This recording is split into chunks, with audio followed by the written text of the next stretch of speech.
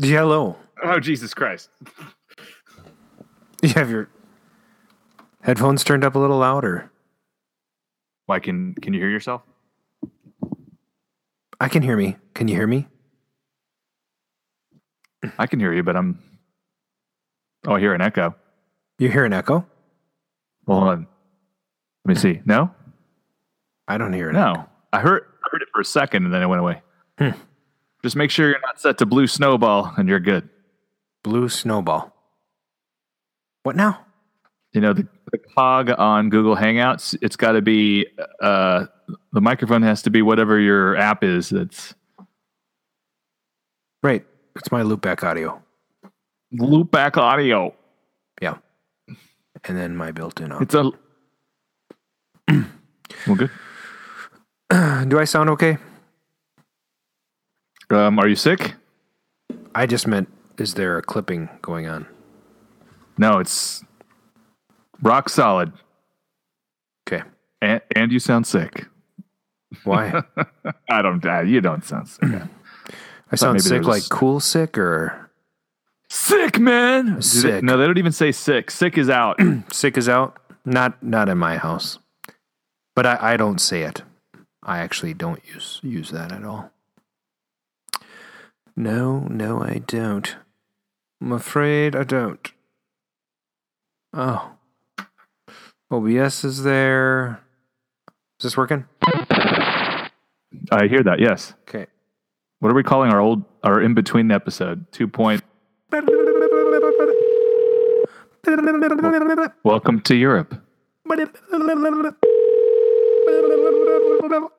Hello? Hello? Hello? Hello. Hello. This is Adam. How's it going? Good. Tim, Hey, Adam, how's it going? your last name, is it Lapatino? Yep, that's right. Good. Then I pronounced it right. Good. Very important. I'm muting video. I am also. Oh, hey, I'm Mark. Hey, Mark. There's two dudes here. How's it going? Good. How you doing? All right.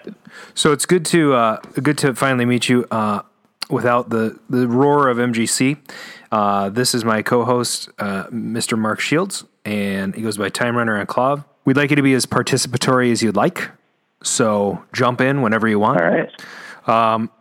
Sure. We have a list of show notes, and we have a bunch of questions. I actually have one question I got to dig out from the forums. Somebody, actually it wasn't the forums, it was on Facebook. A local guy has a question for you that we'll ask later. We'll have a live chat going. So there'll be probably a dozen people in that. Some of them are real active, so they may ask some questions. We'll take questions from them later. So Tim, how's your day going? Oh, good. Good. Not too bad. Little busy. I'm solo dadding it tonight. My wife's out of town. I had to make sure I get the kids in bed on time. Yeah, that's always the thing. Good. How old are your kids? They're 5 and 2. Oh, young. They're lots of energy. Yeah. But no, they're good. They're good kids. They both like Pac-Man, and they, are big fans of Teenage Mutant Ninja Turtles. So I'm raising them right. That's awesome. I have a fiance, and I've been married a couple times, but I have a fiance that brought 3 kids into our home. She has 4 total, and they're all teenagers. Oh wow, right on. So it's busy, but it's not yes, that's a different animal. Totally different animal. And we trade time, so we still get date night. And, That's cool. yeah, it's pretty good. Exporting song to disk. VM today. I couldn't have done this like a month ago. Would have never got done. Adam had a rickety computer, and things are better now. Sort of. So we have show notes that we'll be reading off of. So this will feel very professional. Yes. I am not worried.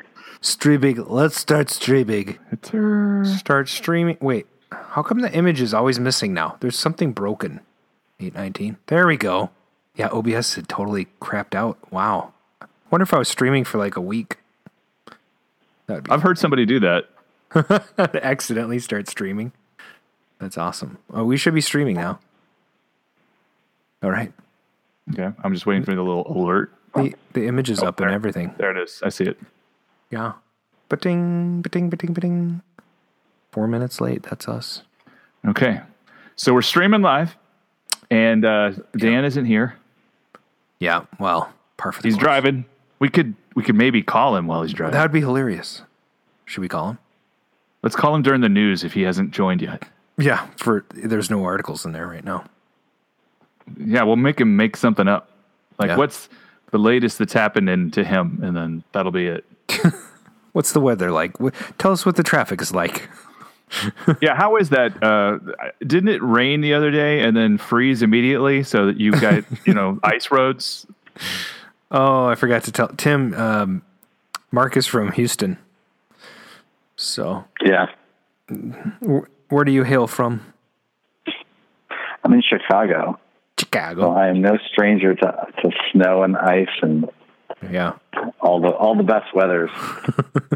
Yeah, 2 days ago it rained, then it turned to slush, then it turned to snow, and it froze solid overnight. We dropped we went from 55 in the morning the day before to 15 the day after. So Nice. 40-degree drop. And then today was a balmy 7 degrees when I was going into work. So pretty cold. Yeah. Good times. Yeah, and it's inevitably, if you're from the Midwest, you end up talking about the weather.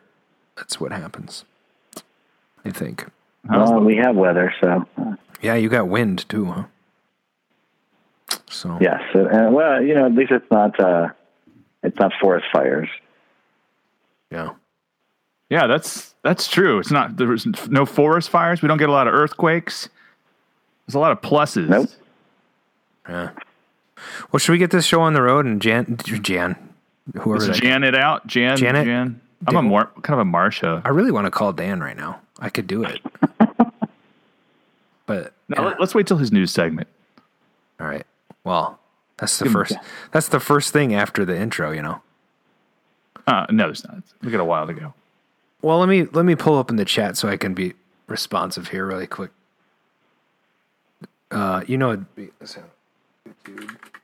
We have Dave from Buffalo and Randall Gelking, and he says snow sucks, which This is true. I want to turn that down so I don't get some feedback here. And where's let's see, like close my adult entertainment tabs. Okay, here we go. So Ready? Where's the channel? My channel. Oh, live. I could have just clicked the live button. It's like I'm new to this every week. You'd think I'd have it figured out by now. Yes, I joined the show just for this, just to hear you talk like this. No. I feel like I already know how to do all of it now. You're very right, good. take over. You're a pro. You're a pro. All right, guys. Roll it. We're gonna roll this truck into the ditch. Let's do this. There it places everybody. Here we go. Anyone for Atari? Discover a world beyond your wildest dreams. Discover Atari. Pioneers in coin video games like Centipede, Tempest, and Asteroids. Discover the Atari that opened your eyes to the world's most popular home video games like Space Invaders, Missile Command, and Warlords. Oh, some game, huh? From KOYR Studios in Minneapolis, Minnesota, it's Arcade Radio.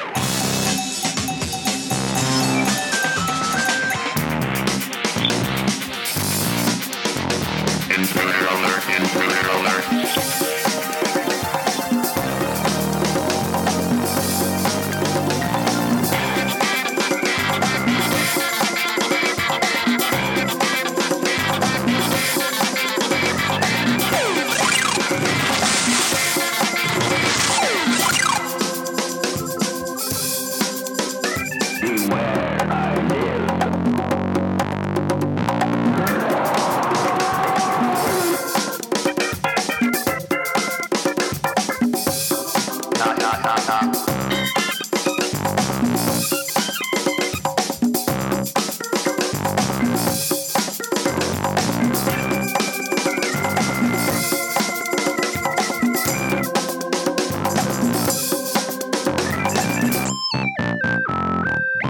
Welcome to episode 3 of season 2 of the Arcade Radio Podcast.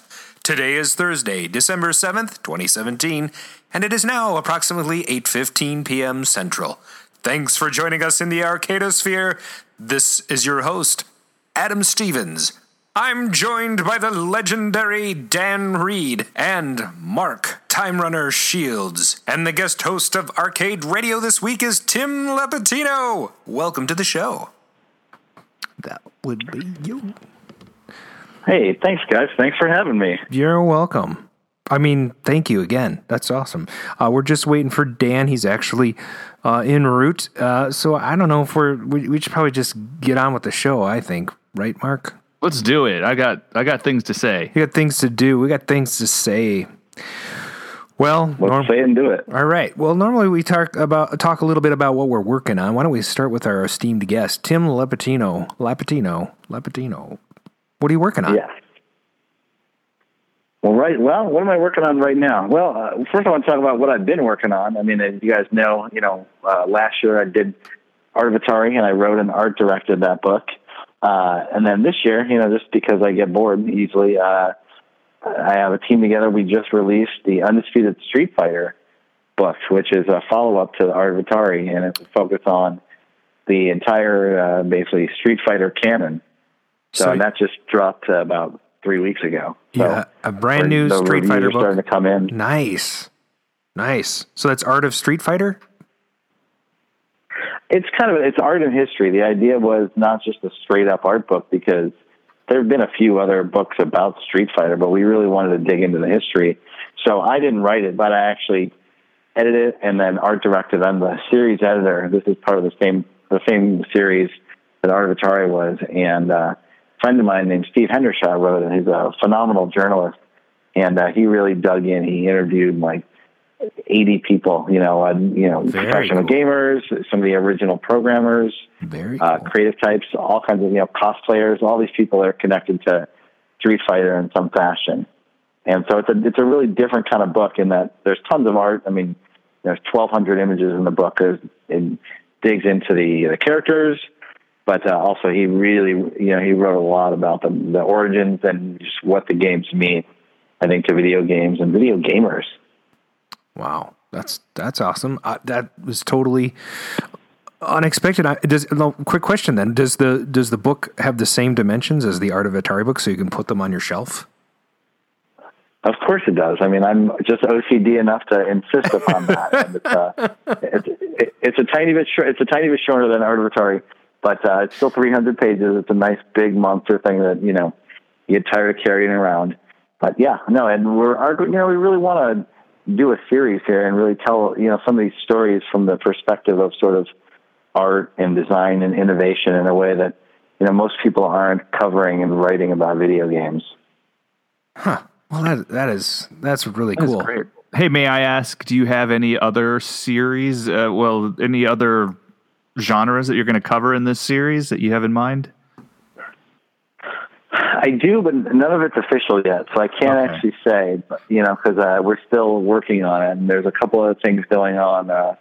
There's some negotiations going on. Otherwise, I would be happy to tell you about it. Okay. But, I can't, there are some other things going on, and hopefully, we'll be able to announce some stuff maybe in the new year, I think. But, for me, I'm a classic video gamer. I'm an Atari guy at heart. But, for me, it's always where do we find that intersection between video games and pop culture and design? Because I'm a designer, I'm a writer and a designer, but I look at things through that visual way. So I'm always looking for that. I don't just want to do video game books for till the end of time. Right. For me, there's got to be a really interesting hook, and something that taps into the bigger larger pop culture. People ask me after Art of Atari, "Oh, are you going to do Art of Intellivision?" I'm like, "No, absolutely not." Because like, you know what? It's like Coke and Pepsi, and you're either an Atari person or you're an Intellivision person. right. But I mean, more to the point for me, that's not a diss on that system. Although I think those controllers are some of the worst things ever created. It's not even a real joystick. God. No, it sucks. It totally, they really suck.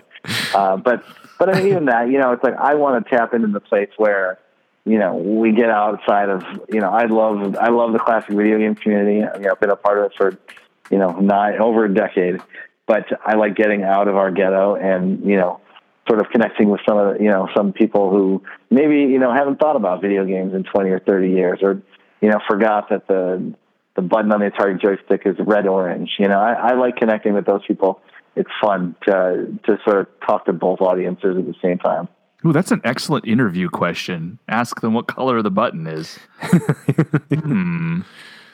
All right, Mark, what are you working on, Mark? Well, first of all, I need to get into a position where I can ask that interview question. So that's that. Okay, but let's not talk about that. Let's see. All of my stuff has been mostly vintage video game restoration. Last week, I got a Missile Command. Yeah. Welcome to the club. Welcome to the club. What style of cabinet? It's the classic upright with the fun MDF that is coming apart at the base. I guess that's awesome. A bonus. And I gave it a feature, not a bug. Yeah, I gave it a quick 2-day restore. It's in the house. I have to have like the back rebuilt, but game's playing. It has a nice Geo 7 monitor in it, and it's nice to finally have that because I growing up I had no idea there was an arcade game. I thought that the Atari 2600 game was basically the starting point. So I was surprised to see one years later. I don't know what was going on here in Houston where we didn't have missile commands. Maybe it was proximity to NASA. I don't really know, but it was a safety measure. Sure, yeah. They didn't want you pulling a war game. Yeah, we can't have these missile launcher games here. So I'm like, come on, it's Astro World. They're like, that doesn't matter. That's hilarious. I saw a environmental Missile Command recently, and I was in Florida, in Orlando, for Free Play Florida last month, and it wasn't this month. I can't remember, but it was beautiful. I've never seen one in person, and I love the stand-ups, obviously, but the environmental one just kind of blew my mind a little bit. It's a trip, and I think they do it justice with the audio that they have in there. Yeah. I'm pretty sure there's like another AR with another amplifier. I think that was the whole appeal of any cockpit or environment. To look at Pole Position, Star Wars, EDOT, Tron, right? So you got these games, and you get in, and the sound was just booming in there. So I agree, it's pretty cool. And then the only other arcade stuff, last night at 9 p.m., on Craigslist, I saw an ad that said, working arcade game, Gravatar, works pretty good, $200. And I was like, what? And so I immediately said, yeah, I know. I sent an email, and the guy's in Dallas. Actually, he's in Saginaw, Texas, which is just to the left of Fort Worth, which is just to the left of Dallas. And I said, hey, I will come up anytime. And he's like, what are you doing tomorrow? And I said, I guess I'm waking up at 4 a.m. So I did. I drove 5 hours, got the 2 games. I also bought a Space Invaders and drove them back. I was actually racing clouds and stuff like that.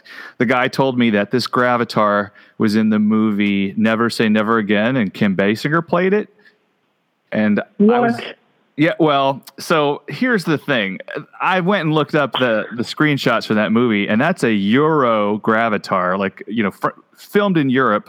The different, the top is different, and it looks like those European Dig Dugs and stuff like that.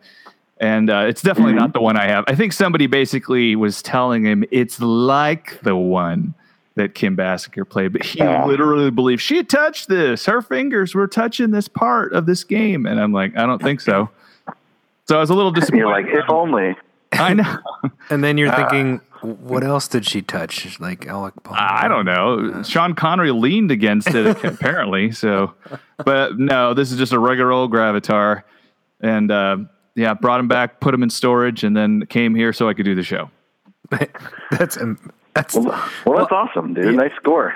Yeah, and I'm about to talk about nothing at all. What'd you do all week, Adam? Oh my God, I can't say this on the air. Let's just say I've been busy at work and leave it at that. What have I been working on arcade wise though? I dismantled my Mr. and Mrs. Pac-Man pinball.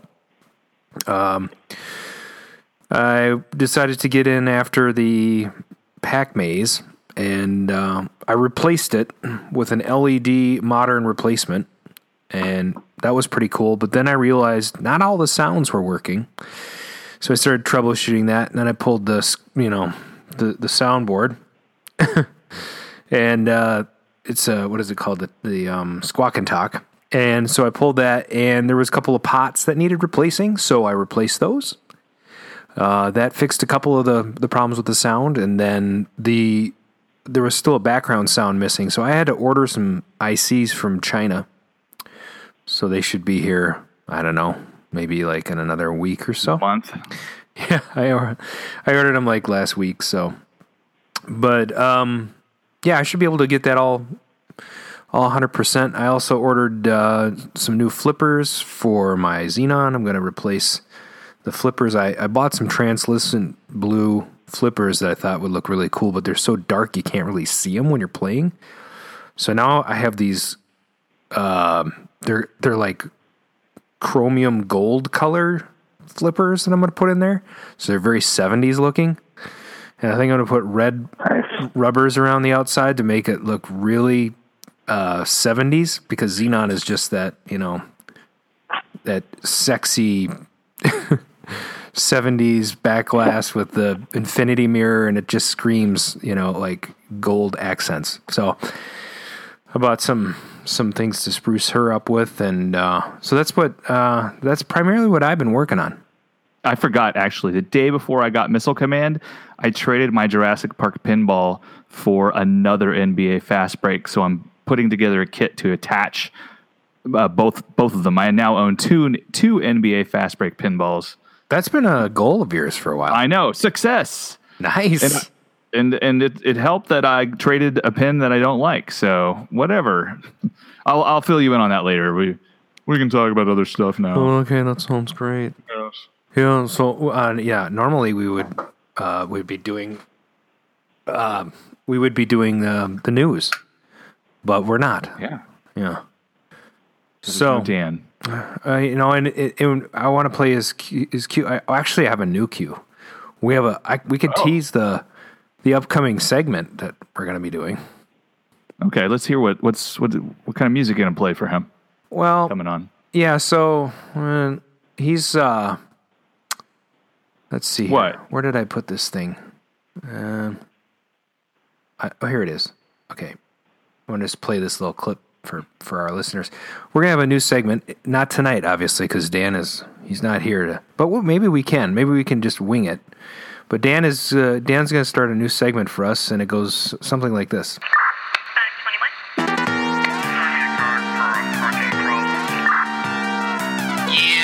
there's a problem with the price here. You better send someone over. Car 54, where are you? It's the Price Police with Dan Reed. The Price Police? The Price Police. Oh, well, I mean, I see the background. There's been a thread on Clav about an empty quantum cabinet that's been going on. Oh, yeah, it was like $4,000 or something. $4,000 for an empty cabinet. And so people are like putting things like, hey, I have these 4 leg levelers. It's technically, a Star Wars, but it's missing everything except the leg levelers.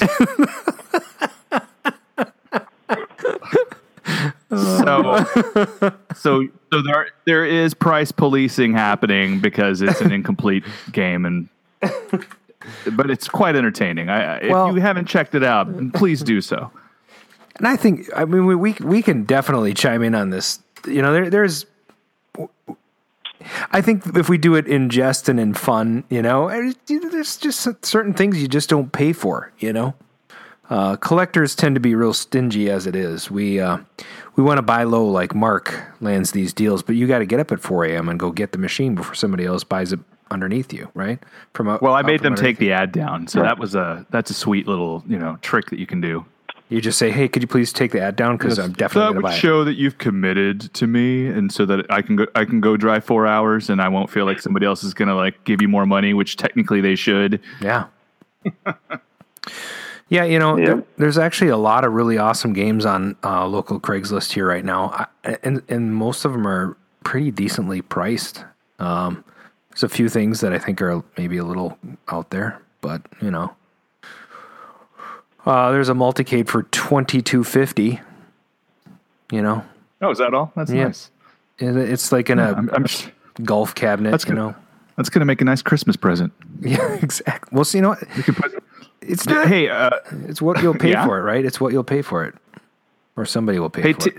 Tim, are there any vintage? Is there any vintage hardware where you work? Let me just put it that way. No, there isn't. All the vintage hardware that I have is mine and it's around me. But unfortunately, I don't have any cabs. I don't have enough space to do arcade machines. Although it is on the bucket list. Yeah, I really want to have a Tron cabinet. Yeah. I'm just I'm not technical. Like I'm not like hardware like technical, which is I feel like is the thing that keeps me from doing it. Oh yeah, that makes me nervous about like I don't know the first thing about fixing this stuff. Yeah, I think there's like, well, I think there's somebody could come up with a bulleted list of 30 items that you can use to keep any machine running. Like 9 times out of 10, it'll fix your problem. Very true. Really? Well, we're keeping that list secret. Yeah, I think for me, yeah, you know, I'm don't you can just send that directly. We'll send that to you. Yes, not to everybody. I think. Yeah, you know, I would love to have a Pac-Man cabinet. I love Tron, and of course, for me, one of the holy grails is the environmental, the EDOT. Sure. You know, just for Tron. That's just one of the most amazing games ever. The worst thing about so interesting you picked Tron first because that was my first pick when I started collecting, and nice. I thought, oh, let me do a cocktail because that'll be a good conversation piece, and took me a while to get it all put together, and then I bought a Miss Pac-Man, and then I got a Robotron, and then I got a Mega Race, and then I got a Star Wars, and a Tempest, and a Star Trek, and it just went from there. So, yeah, it's a slippery slope. Yeah, I have like an eidetic. How do you say that? Idyllic. You know where you. No, eidetic. It's where you remember everything. Oh. Every time I stepped into a Tron cabinet and the environmental cabinet, I remember it like it just happened. Yeah. Well, photographic memory is the easy way to say it. I played the. I remember the stand-up Tron. Like I remember the first time I saw it was in a Chuck E. Cheese when I was a kid. And, back when Chuck E. Cheese was totally awesome and cool, super dark in there and, kind of shady. But like the black lights just lit that place up, and that just draws you to that machine. Yeah. Hey, we got way off Price Police here, but that's fine. I mean, sorry, my bad. We didn't really have a. No, it wasn't you. We didn't really have a thing for it anyway. We were just, doing what we do. I like it. So, look for that segment in the upcoming episodes. Yeah, successful introduction of that. Thank you. And I think that normally what we would do is, he'd say, we'd do the news, and then I would have some. We're not doing any news this week, though. No, there's no news. There's just nothing to talk about. Well, I guess that was our news article, So I may take over the news if Dan's going to do Price Police, and then I'll just we'll shorten that to a couple of news articles. Yeah, make it easier. I think that's good. I don't know. The audience probably. I don't want to make things too unusual. So everybody in the audience is nodding their head right now. yeah, I can see that. So How about let's go to. So I think we have to. I'm gonna have to. So I think we're gonna have to hand it over to Mr. Mark Shields for his segment. Here we go. Back in '82, I used to be able to throw a pigskin a quarter mile. Back to the cave with Time Runner. Why are things so heavy in the future? Is there a problem with the Earth's gravitational pull? All right, welcome to the Time Machine, everybody. We're setting our time circuits to June 28th, 1972. That's pretty far back. I think it almost might be the furthest back we've ever gone. Jeez, it's 2 months before I was born.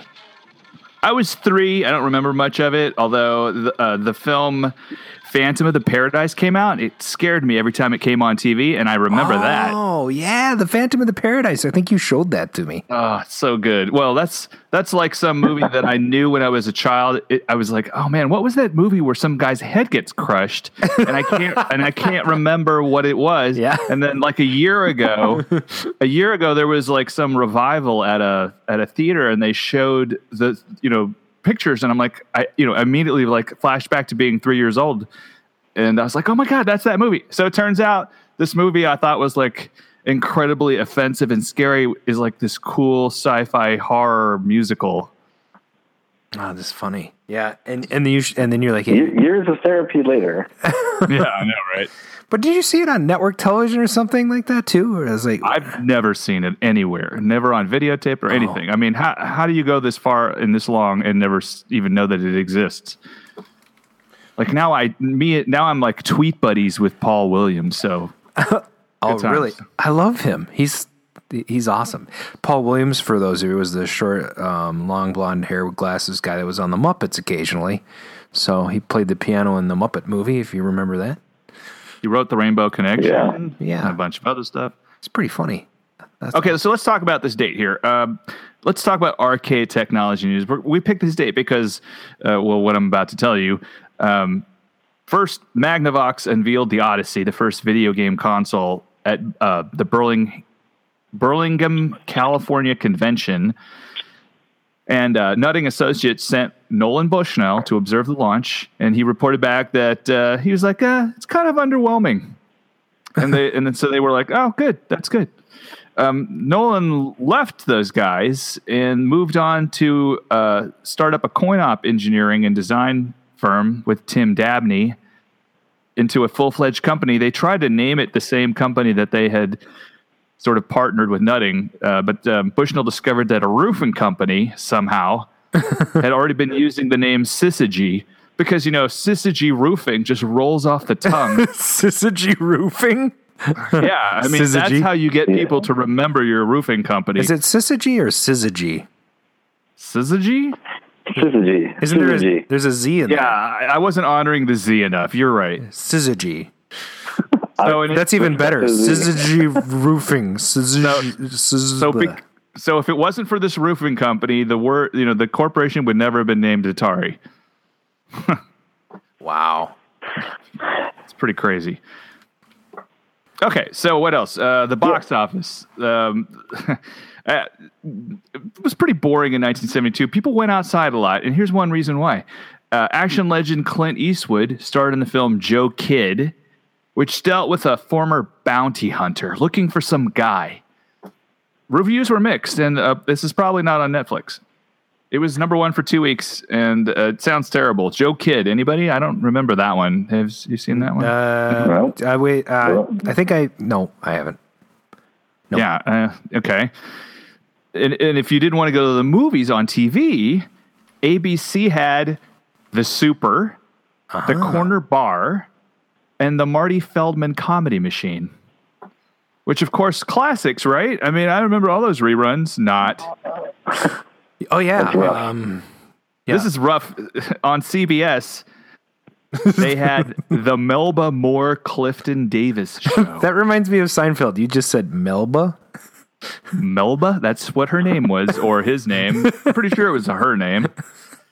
Who the hell is Melba Moore and Clifton Davis? I don't know.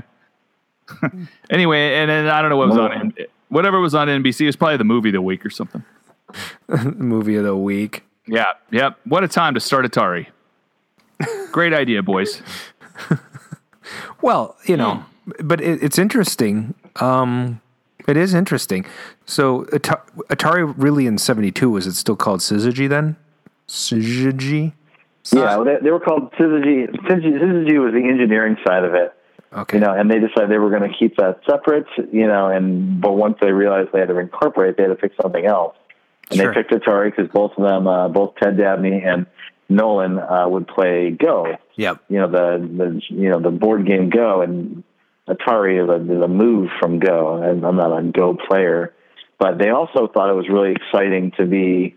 They wanted to be earlier in the phone book, because clearly when everyone reads the phone book, they, start at the beginning and read it like a regular book. But they were really excited about the idea that they could be that high. And they actually, when, I don't know if this is apocryphal or not, but when Steve Jobs was naming Apple, he was very excited that he could move ahead of Atari in the phone book. That Apple would come before Atari. Oh, because in the Yellow Pages, they had categorized sections. So whatever the category that these guys fell under, what would it be? Like gaming company or something, or electronic company?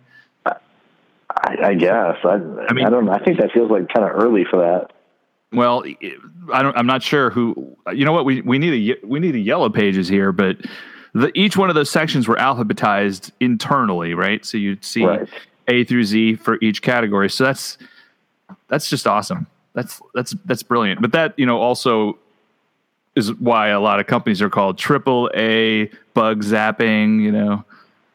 Right. That's pretty nice. That's a good point. Cool. All right, I bored everybody out. All right, here we go. I'm here all week, folks. We're gonna go through the top 5 songs. This ought to be interesting. 28, 19. I've got stuff queued up. We're gonna try to limit. Do you really? Yeah. Oh man, it's pretty rough. So we had bad movies, we had bad TV. Now we have bad music. Ready? Yeah, I'm ready. Okay, number 5. "I'll Take You There" by the Staples Singers. We know this one. I'll take you there.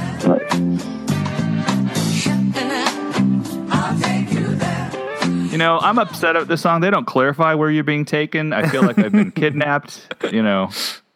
Where are we going? I don't know. It's funny. I want to know where there is. I think I know where there is, you guys. Oh, do you? Oh, it's like that. It's about sex. I get it. No. Man, see, I just needed to have there. It's the rock and roll. There. I thought you meant there. I thought it was the other there. Man, I have to go talk to my wife. All right, next. Relations. Okay. Yeah. Number 4 was "Nice to Be With You" by The Gallery.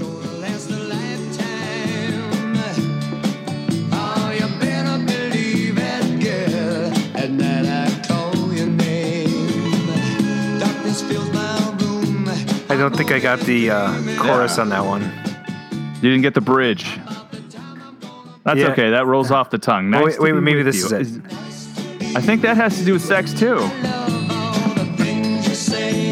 There we go. That's what it is. There we go. I got it. Okay. That's cool. Okay. Yeah.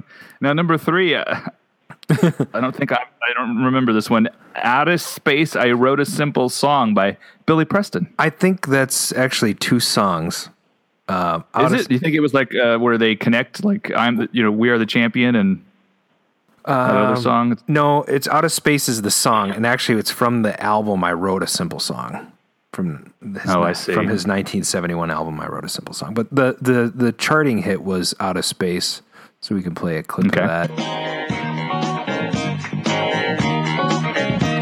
I actually totally dig this. Oh, I love it. Yeah.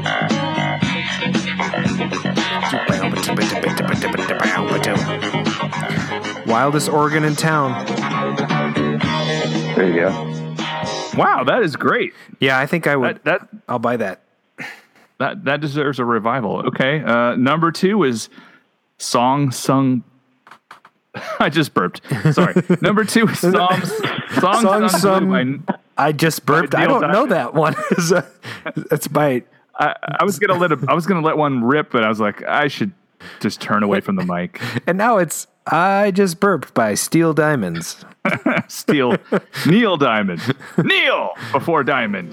A subject to the blues now and then. But when you take the blues and make a song, you sing them out again. You sing them out again. Okay. We gotta play a little bit of it. Song blue, weeping like a willow. There you go. Aw. Yeah, these are all, like, my memory's jogged here. Okay, and I'm hoping this is the same song from Willy Wonka, the Candyman, Sammy Davis Jr., and the Mike Curb Congregation. All right, everybody, gather around. Oh yeah, he does this whole soliloquy in the beginning. It's kind of a little bit annoying. So we'll turn it. Is it a bunch of candy hungry children around him, or? I think so. Yeah, here we go. Who can take a sunrise? Sprinkle it with you. Cover it with chocolate and a miracle or two. The Candyman. Ooh, the Candyman can. I don't know about you, but I'm really upset that he wasn't able to sing this on screen as the Candyman in Willy Wonka. Yeah, that's weird, isn't it? They had that British guy. Was he singing it in Sammy Davis Jr.'s voice? I don't remember. Maybe he was honoring Sammy Davis in the way he sang it. Oh. Or did this come before that? I don't know, whatever. Anyway, that was your number one song in 1972, and we're done. Oh, that's great. What was that? That was It sounded like somebody was falling down and dying. Yeah. It's kind of like when Luke fell down the chasm.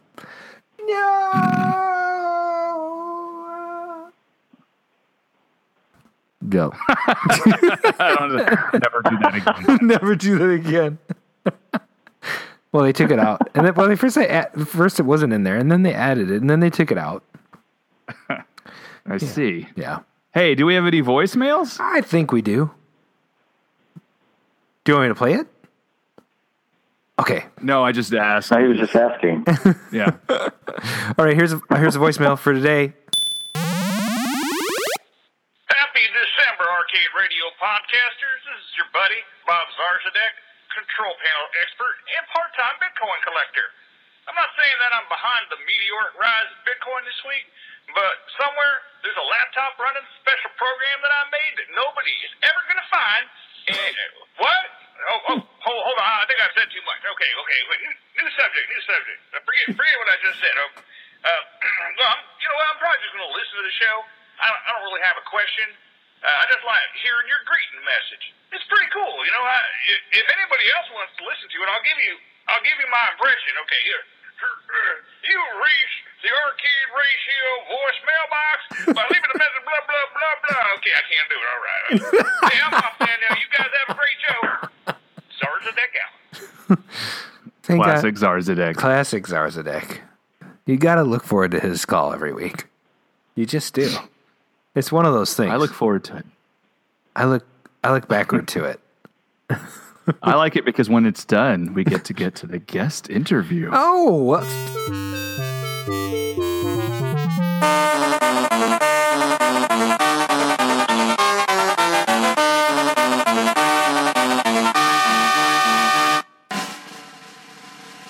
There's so much pomp and circumstance. I'm here.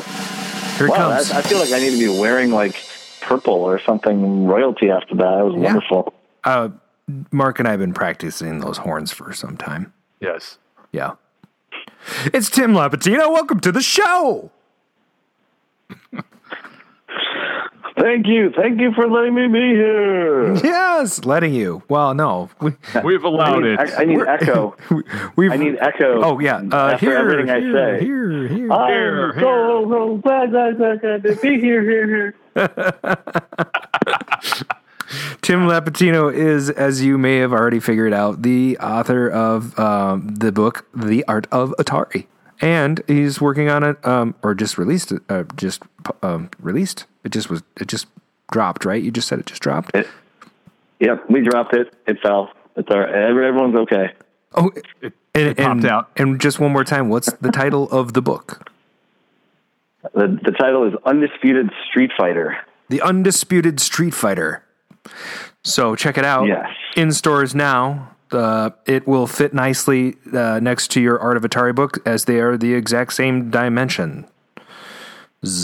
Yes, and we're doing a special edition is also coming out, I think, in a week or two. It's going to be much like the special edition we did for Art of Atari. It's a slipcase version, although this one I dare say is even cooler than the Art of Atari one. This the slipcase for Undisputed Street Fighter looks like the front of the cabinet, like the front of the Street Fighter 2 cabinet, and then there's a die cut, like the screen itself is cut out, and you see the actual cover that looks like the game intro screen. So are you talking about killer? That's awesome. For the Art of Atari, you did a capsule edition. Is that the one you're talking about? No, so we did a special edition. There's a deluxe edition of Art of Atari that is orange, and it looks like a big old 2600 game box. And then the actual cover, if you slide it out, the cover of the book looks like a cartridge, and it looks like the label, the side label of the cartridge. And that was a very low run. It's an actual true limited edition. I think we only printed 2,000 or 2,500 of them, and they're actually pretty tough to find at this point. They go in and out of Amazon, and occasionally you find one in the bookstore, but they sold pretty quickly. But it's pretty cool. We also had this was probably the highlight of that whole process for me was, after interviewing Cliff Spawn, who was the artist who did the first, 19 of the first Atari 2600 cartridges. He did the artwork. I actually commissioned him to do a new piece of Atari art for this edition, and we did that in an 8x10 print of that inside special edition. He also did a poster book, right? Yes, yeah, we did a poster book that's 40 tear-out, 12x16 posters. For me, it's like some of that stuff, it's not really my jam, but I really just wanted to get bigger versions of the art in people's hands, and like that was the simplest, quickest way to do that next. And we may be exploring doing something else, maybe larger prints or something like that. But people love the art, and I think there's something about being able to see it large. So, I was really pushing for us to do the poster book, just to get a bigger version in the hands. I mean, the Art of Atari book's pretty big, but, this is even bigger. That's great. So let me jump in. We'll just do some sort of, just some seed questions to sort of get the creative juices going here. Tell us your relationship with Atari as a young lad. As a young lad, well, I remember specifically my dad. So I'm just a tick younger than you guys, but I remember my dad bringing home the Atari 2600 after I begged him to buy it for probably at least a year, maybe two. But he didn't want to spend the money on it until the crash in '83 when all the prices dropped. So in '83, he brought home a Darth Vader version for us from the Video King, which was like our local, video store. And of course, there's a lot of games relatively cheap. So we got that and Barnstorming and Missile Command and Barnstorming, Mega Mania. Barnstorming, the worst, most boring game ever. But as a 5-year-old, we were just riveted with the ability to fly a plane into a barn and out of it. That's great. So besides that, do you have a memory of any Atari arcade games? Actually, it was another year or two before I really got to know arcade. So, Missile Command was a big one. Obviously, Pac-Man feels like it's been ever present in my life, both in the arcade and then, of course, the 2600 version. I was, we're talking earlier about Chuck E. Cheese and Tron. I absolutely, that has always been one of my favorite games. And there's a mystique about the game because frankly, I'm pretty terrible at Tron. I'm not that good at it, but there's something about the whole experience of like bellying up to a Tron cabinet and how it sort of just ties into the movie, which I, thought was an unbelievable, thing as a kid. I just absolutely love that. It was, it was almost like an alien artifact, it's so different and unique, and it was like nothing I'd ever seen. And the arcade cabinet, I just felt like it was an extension of that. So it almost didn't even matter like what was on the screen. I mean, I loved it. I mean, but the glowing joystick, the black lights. Yeah. I mean, just that whole, in design, we talk about, that whole designing that whole experience. And it was clear that they had just really thought through all that. And I think that's why people are still talking about that cab. It just feels like it's transcendent. It's not even just about the game, the overall experience. And that they're just, it's up there. It's like a top 5 arcade experience for me. Yeah, I agree. It's an unbelievable cabinet. And we often talk about that cabinet. It comes up because it is a very popular cabinet. The blue in the joystick was an accident. The translucent glowing blue. Yeah, there's an entire article about the guy that actually designed the game. And George Gomez, and he talks about how George is awesome. Yeah, and so he was working on a joystick for, I don't know if it was Gorf at the time or something, but Satan's Hollow. It might maybe I don't know. I think that came after, but I think that one came after. Yep. Yeah, I think the point is that he had some material that he had been testing, and it was an accident. He had a black light sitting next to this material, and it lit up blue, and he thought, wow. What if we did the joystick in that color? And so that's how that joystick came. It was sort of an accident. But yeah, that guy, cool. Awesome designer. And if you can find it on the interwebs, there's a great whole article about George Gomez, and that was plucked from an old magazine, and someone did a really cool blog article about it and actually got Gomez to comment and have an electronic interview. So it's pretty cool. We should get George on here one day. Yeah, that'd be fun. That'd be great. Yeah, and actually, I don't know if you're familiar. We were talking about Xenon a little bit earlier, but Paul Ferris, he's on my list too. I'd love to have him on. He's done 1 million pinball artwork designs, So, Greg Kamick and him, I think, did the design for Xenon, which is my all-time favorite pinball. But we're not here to talk about them. We're here to talk about you. So tell us about your day job. Yeah, so I'm a design director and creative director at a package design firm. We do package design and identity, and we do a lot of work, for spirits, ciders, beer, that kind of stuff, and cool. And then consumer packaging, a lot of grocery stuff, but my first and always love is identity design, logo design. So I've been doing that my whole career. Cool. And there's something transcendent about a great logo and a great and to use the nerdy terms, the great identity system. Having thought through all of those different sort of visual touch points. People are going to connect with something visually, whether it's a company or a consumer brand, whether it's your kind of Cheerios or your, kind of soft drink you have, having a logo that really transcends that stuff. And that's really kind of dovetails back into Atari. That's how I actually that's sort of what piqued my interest, after, obviously growing up with Atari as a professional, as a designer. I was always interested, in the design world, in the sort of nerdy logo design world. We talk about the origins, the Nike swoosh and the Apple rainbow logo. Those are sort of like legends, in the logo design world, and everybody knows those. They're written about in books, and we talked about in sort of whispers. But nobody talked about the Atari logo, and it's one of those logos that I think it's really transcended even the company. Yeah. And I was really curious. Well, who did this? Who started this? Yeah. Who? Just for the record, who did do the Atari logo?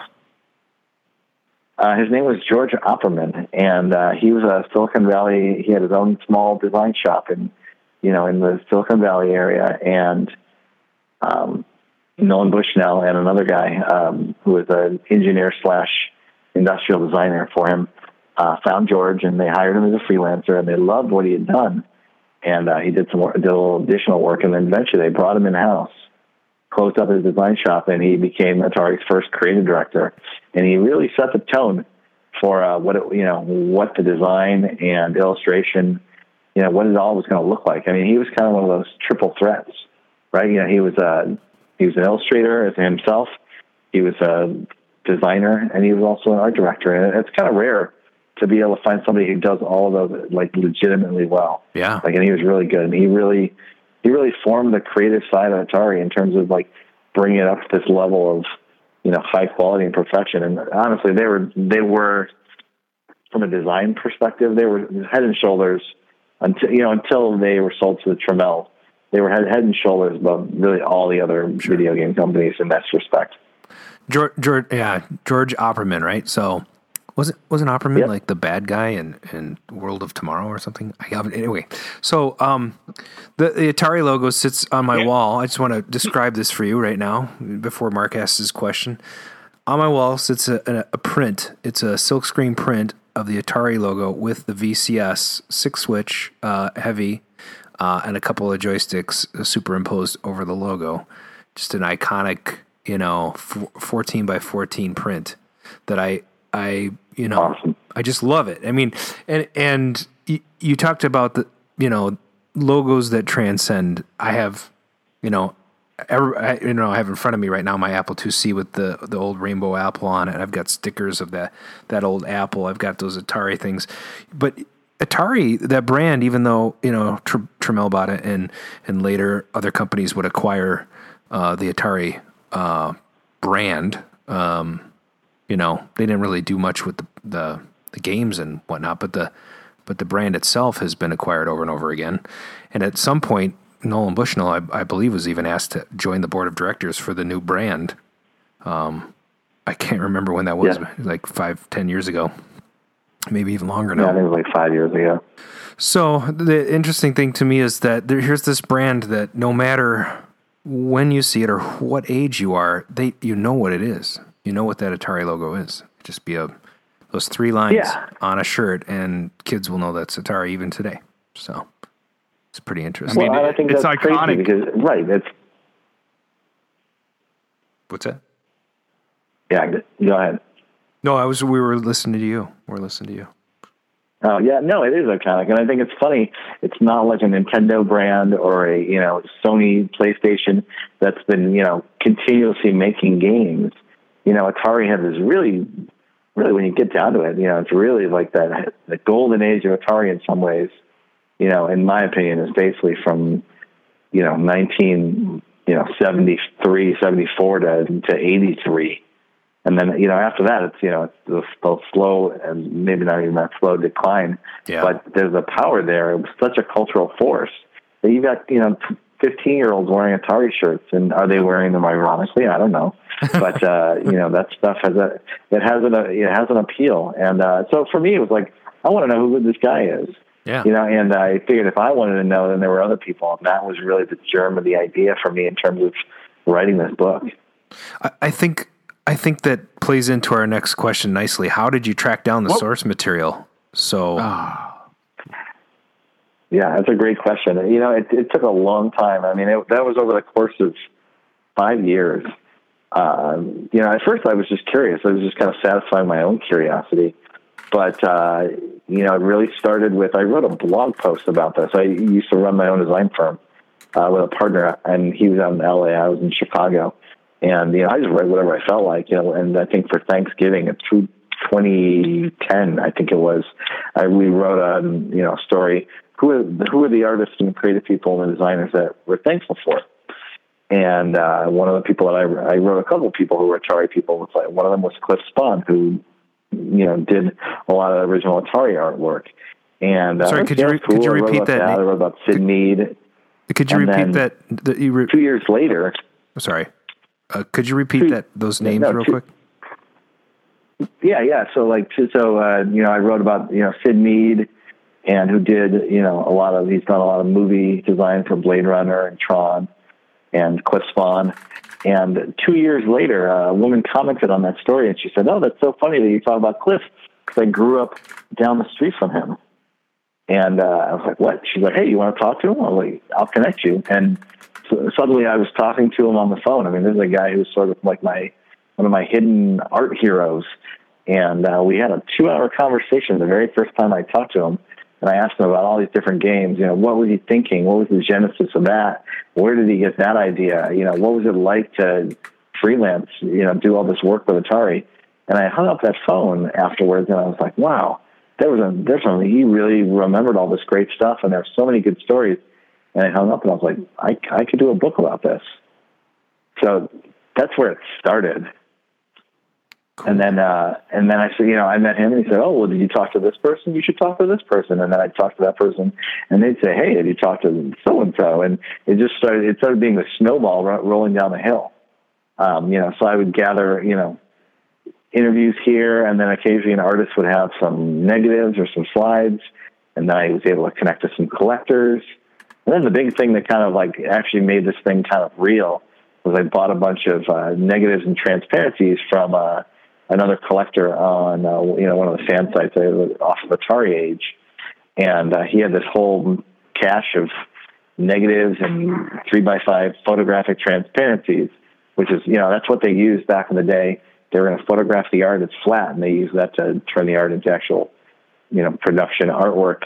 So he had binders full of this stuff, and I was able to purchase it from him. And then finally I had this, this kind of small critical mass. And then I could go to other artists and say, "Hey, I'm working on an Art of Atari book." And really? Yeah, really? Oh yeah, I've already got a bunch of art. We've scanned all that stuff digitally and had a lot of really high resolution stuff.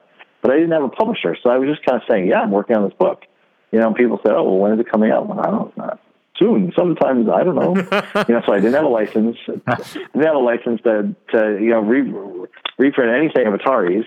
I didn't have a book contract. I was just working on this thing as a sort of a side project, and there was a lot of people who were like, "Yeah, that's never coming out. No one's done that. Come on, there's got to be a good reason."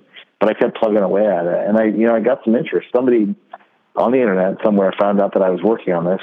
So there was a whole article about it in The Verge or some other tech website, and suddenly I'm getting all these emails of, "When is it coming out? Can I pre-order it? Blah blah blah." I'm like, guys, I'm not even done yet. I don't even have a book contract. But that actually really helped, because when my eventual, I pitched this to a couple different publishers, and we got kind of ensnared in sort of the licensing stuff with Atari. But then my soon-to-be publisher, Dynamite, had independently of me had gotten the rights to do a whole set of books with Atari. And then I said, "Well, hey, you know what? That's really interesting, because I've got 40% of a book already written and researched." And it was like I just dropped out of the sky and showed up and said, "Hey, I'll write that book." And and then we went into overdrive. Nice. And it was great. I mean, it was crazy. I mean, after working on this thing, on and off for 5 years, sort of in my spare time and when I had some downtime, or whenever I was able to track down somebody else, suddenly we were, it was all hands on deck, go, and we had 6 months to finish the book. That is an awesome so then story. It was like, yeah, it was insane. I mean, you don't do that. I mean, usually a book like this takes a year and a half to put together. But, the benefit was that I was the designer of the book was, my former business partner. And we have a shorthand. We've done lots of books together before, as designers and art directors. So we were able to just really roll with it. And I was still kind of gathering steam and collecting stuff, even up to the last minute. We were 2 weeks away from getting, having the file sent to the printer and actually have this thing printed. And I connected with a friend of a guy I knew the name of, who had said, "Hey, yeah, actually I have some of the original logo sketches that George Opperman presented to Nolan Bushnell and Atari back, before the Atari logo was the Atari logo." And I was like, "Are you kidding?" And so we squeezed that into the book, because I was like, this is like, I just feel like I just found the Holy Grail as Indiana Jones of Atari art. Yeah, totally epic. And that was something we got to include in the book. Yeah, it was amazing. I mean, that was one of the most fun parts of this, is finding things that no one had ever seen before, and that was some of it. That's great. So what I was going to ask earlier, and it's a little late, but Opperman, who died a young man, in my opinion, only 50 years old in 1985 when he passed, very substantial name, right? Opperman. Yeah. And the reason why I say that is because I only know one other logo designer, Giovanna Imperia, and she designed the Compaq logo. And oh, wow. I think it would be kind of fun to add, because she's local to me. I used to work with her back. I was the Compaq webmaster in the 90s, but that kind of artwork, from like old school computers, that kind of fascinates me a little bit. I have like old ephemera type stuff from that advertising time period. But yeah, totally. Yeah, I think if you have like and I think your last name kind of fits into that. So where's your logo that's going to be iconic? I've designed a lot of logos. I don't think any of them are in danger of becoming that iconic. At least not yet. Not yet. You're like Bill and Ted. You just haven't had that hit, that talks to the aliens yet. That's right. But for me, it's like I'm a creative process guy. I'm one of the guys who watches all the commentaries and all the special features on all of my movies. I'm really into creative process because I think it says a lot about. I do the same. There's a lot there about how you do things, and so documenting and sort of dredging up the creative work of stuff that's kind of been either forgotten or lost. It's a real big interest of mine. And I'm very content in being that person, being that conduit. I mean, I honestly. A couple of the Atari artists that I interviewed, I called them up and they said, "You think people are going to be interested in a book like this?" Like they kind of laughed. Like they laughed at me, and I'm like, "I'll show you." But really, I mean, like I think there's an emotional connection there, but also there's a creative connection, and sort of looking at it in a different way, not just the programmers and their hot tubs and their antics. But really, who are the other people that really made the video game industry what it was? And these creative people and telling their stories. No one had ever told any of their stories. So, and I think that's fun. I felt like it was, I'm in virgin territory, and it's an exciting place to be. I have a question. First, I have a comment and then a question. So I had a lot of fun taking the Atari logo and making a little poster out of it for Arcade Radio for your appearance this week.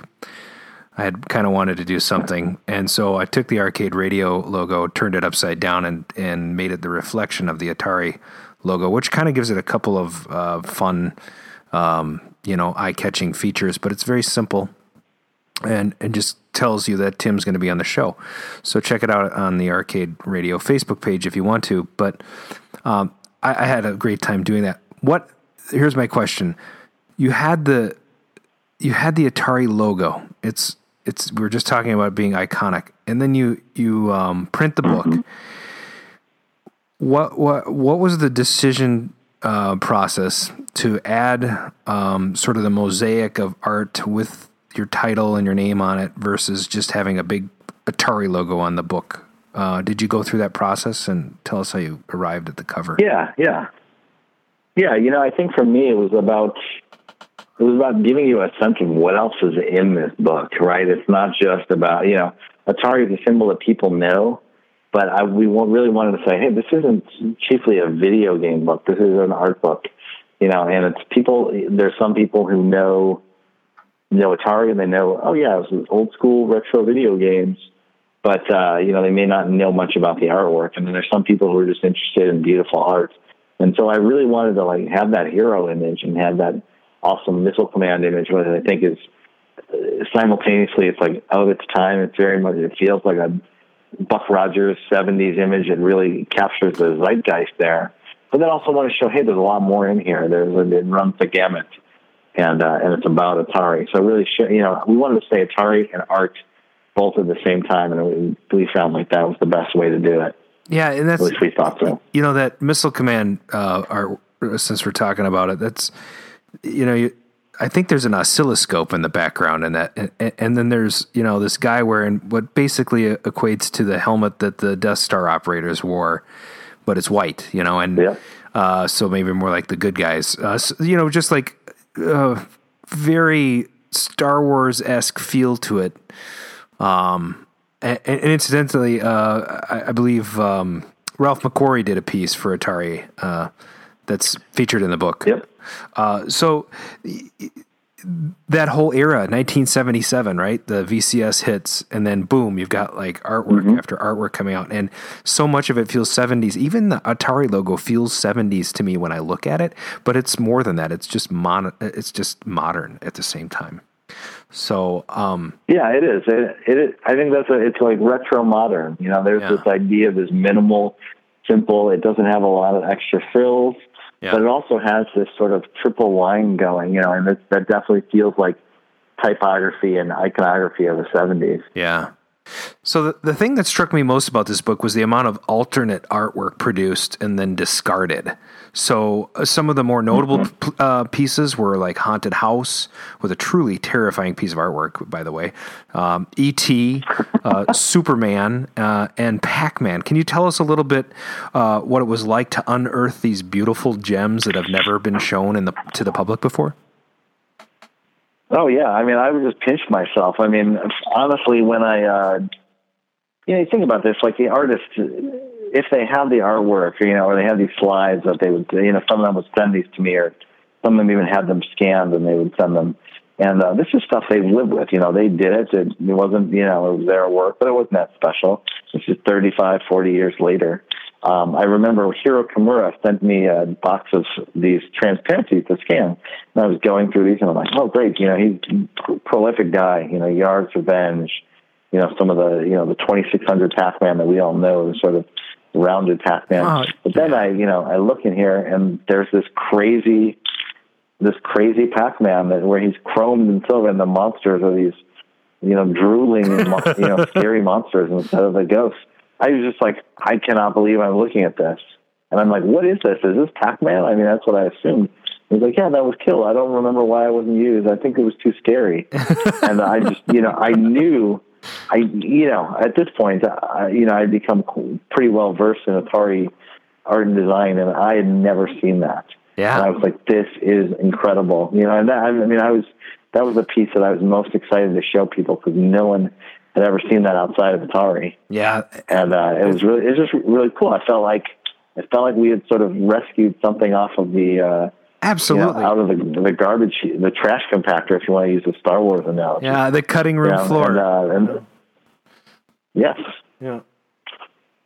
That is awesome. So and that's it's a small thing, but it feels like, hey, we rescued a little piece of video game history. Because sure, the artist still had it sitting, in a desk drawer somewhere or something.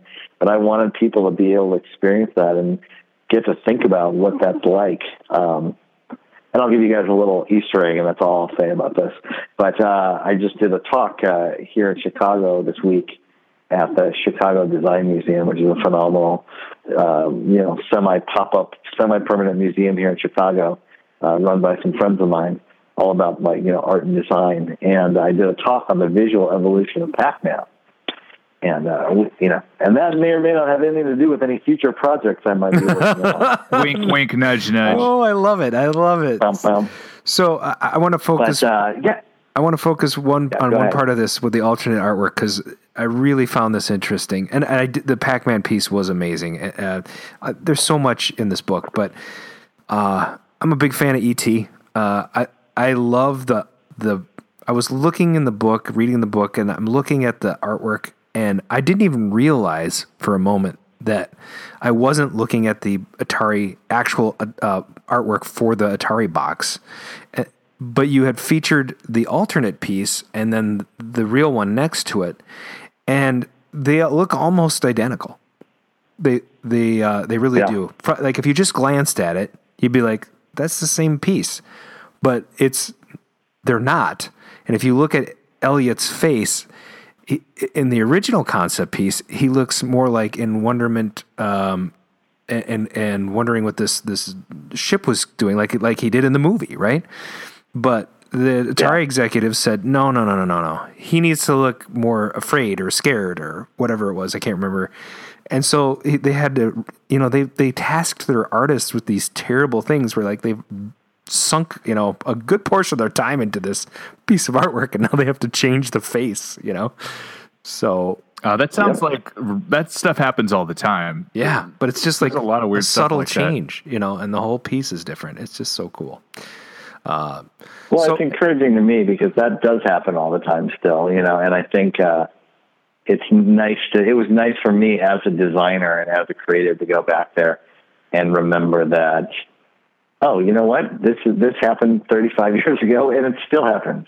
Clients haven't really changed. There was a real through line. One of the people I got to talk to was one of the graphic designers at Atari, who was really instrumental in helping me work on this. And her name was Evelyn Tito. And she was a graphic designer, just happened to be doing this 35 years before me. And we could really relate. And so that was fun. Felt like I was almost going back in the time machine in some ways. Hey, I have a question. Did you find any evidence of user testing for any of these alternate pieces? I know that you probably just got the artwork, but it'd be kind of funny to find out who offered feedback. Yeah, I don't think so. I don't think they did a lot. I mean, I think they did a lot more testing in terms of the actual games, but it's nice to hear that. From what I understand, that the marketing and design department were still pretty autonomous, and it was really about getting it right internally. Now, some of the artists did say that as things went on, they would especially as Warner got more powerful within the company, after they purchased Atari.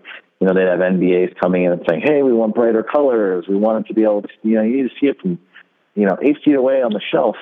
And for me, it's like, yes, that stuff all makes sense because that's just good package design. It's stuff we see. But I think for some of these artists, who really come from these fine art, traditions, they felt like that was kind of selling out a little bit and saying, "Oh, it's even more commercial than it was before." Yeah. But there was not right. These are not artist designers. These are artists in the sense that like they were, even the ones that came right out of school, they were fine artists, right? And then that was what you did when you're an illustrator versus like you're seen as this purely commercial part of this. And I think some of them had a hard time with it. Some of them embraced that and they got it and they understood the power of the image. I mean, we've been using, they're drawing on this tradition of paperback novels and movie posters. But then you see some of them, the other artists struggle with this a little bit. And, it's telling because then some of those guys went on to actually be fine artists.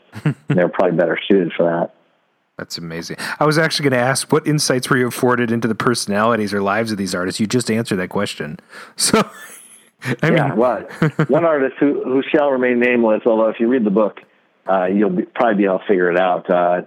Initially, it took me a year and a half of convincing to him to even be a part of the book, because he's a fine artist now, and he really felt like this did not represent the best of his work.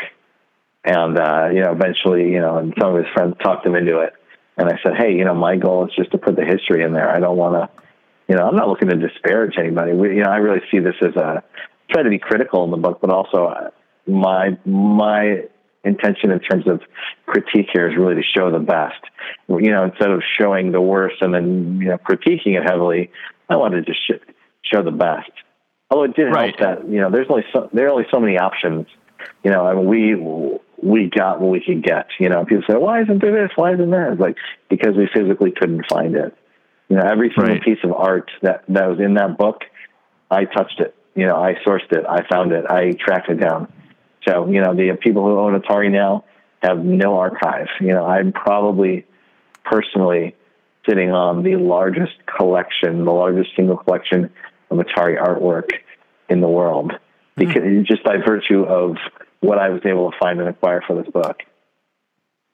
Oh, that's nice. That is cool. Hey, so it's funny. We don't, I still do a lot of design stuff with, it's mostly web related. We don't call those rejects. We just call those comps. Right. And that's it. But my question is, how did you find out how did Atari treat their art staff, and were they all Atari employees, that particular art staff, or did they go out and reach out for other people? It started out with freelancers, because I think they were just building that art department. They're figuring out what it was going to look like. But then when the 2600 really took off, after Space Invaders and Asteroids, I think then they really realized that they had something with legs and it was going to last a lot longer. They needed staff people who were less expensive. They could bring in full-time, they could hire them right out of school, and they could do that. But, by all accounts, they paid their freelancers and their staff well. And when they did bring in people like Ralph McQuarrie, they paid a really good rate, in terms of the going rate for illustration. And Atari was known in the industry, especially locally there, for paying good rates for illustrators. So they treated them well. Now they didn't put their names in, they weren't credited in the manuals or anything. It wasn't really done. That wasn't a thing that people asked for. They occasionally would leave signatures in there as long as it didn't interfere with like the weird cropping of the artwork for the box or something. But it wasn't like an intentional shift that you saw like 15, 20 years, 10 years later in video games. Capcom and some of these other companies required their programmers to use pseudonyms in the credits because they didn't want them poached by other companies. It wasn't like that for Atari. It just wasn't done. It wasn't done like that. And that added to the mystery in terms of trying to figure out who these people actually were.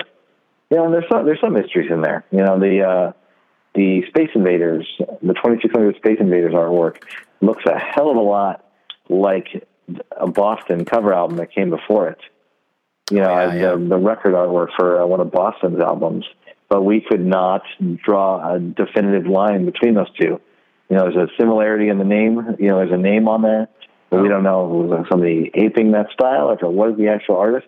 We just couldn't confirm it. There's still questions like that. There's unanswered questions, and who knows? Maybe it's a future edition. But I really treated this like, granted the book's sold really well, so maybe there'll be second editions. There definitely could be additional printings, but I treated it like this was going to be the only Atari book ever in the world. So if I wanted something in there, it was going in there, and that was how I acted. It's like this is the arc, man. Everything else is going to burn. Get it all in there. I love it. So one of the things I also thought of while I was reading the book, specifically around the VCS stuff, and was that Atari box art was really a necessary element of games at the time. Graphics were certainly better than anything that had been on a home console at any time. But when you compared them to the arcade versions at the time, they didn't really hold a candle in most cases. So did the artwork bring it home for you like it did for me when I was buying a game? Yeah, I think it was really important. I think you're right.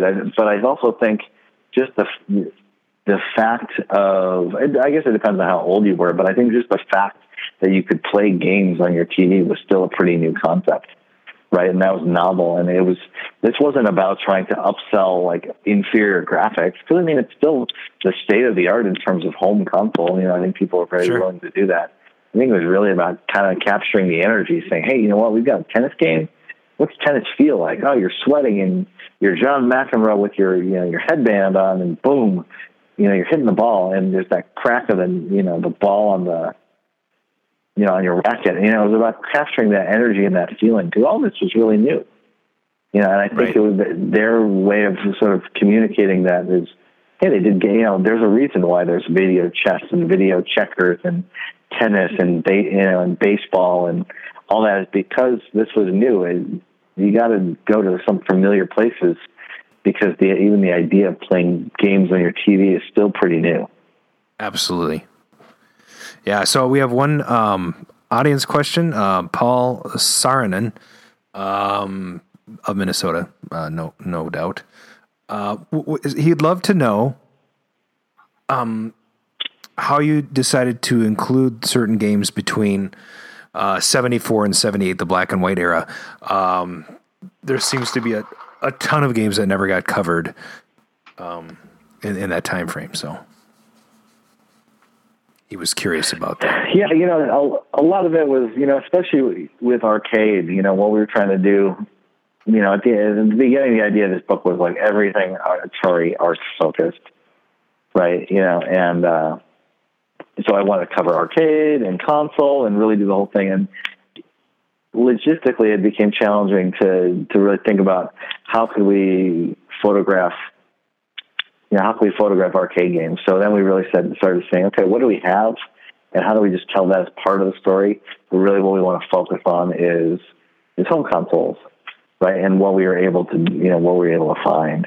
Home consoles. The arcade. Atari Arcade it's the beginning. We don't have that. If we don't have that, we don't have the home consoles.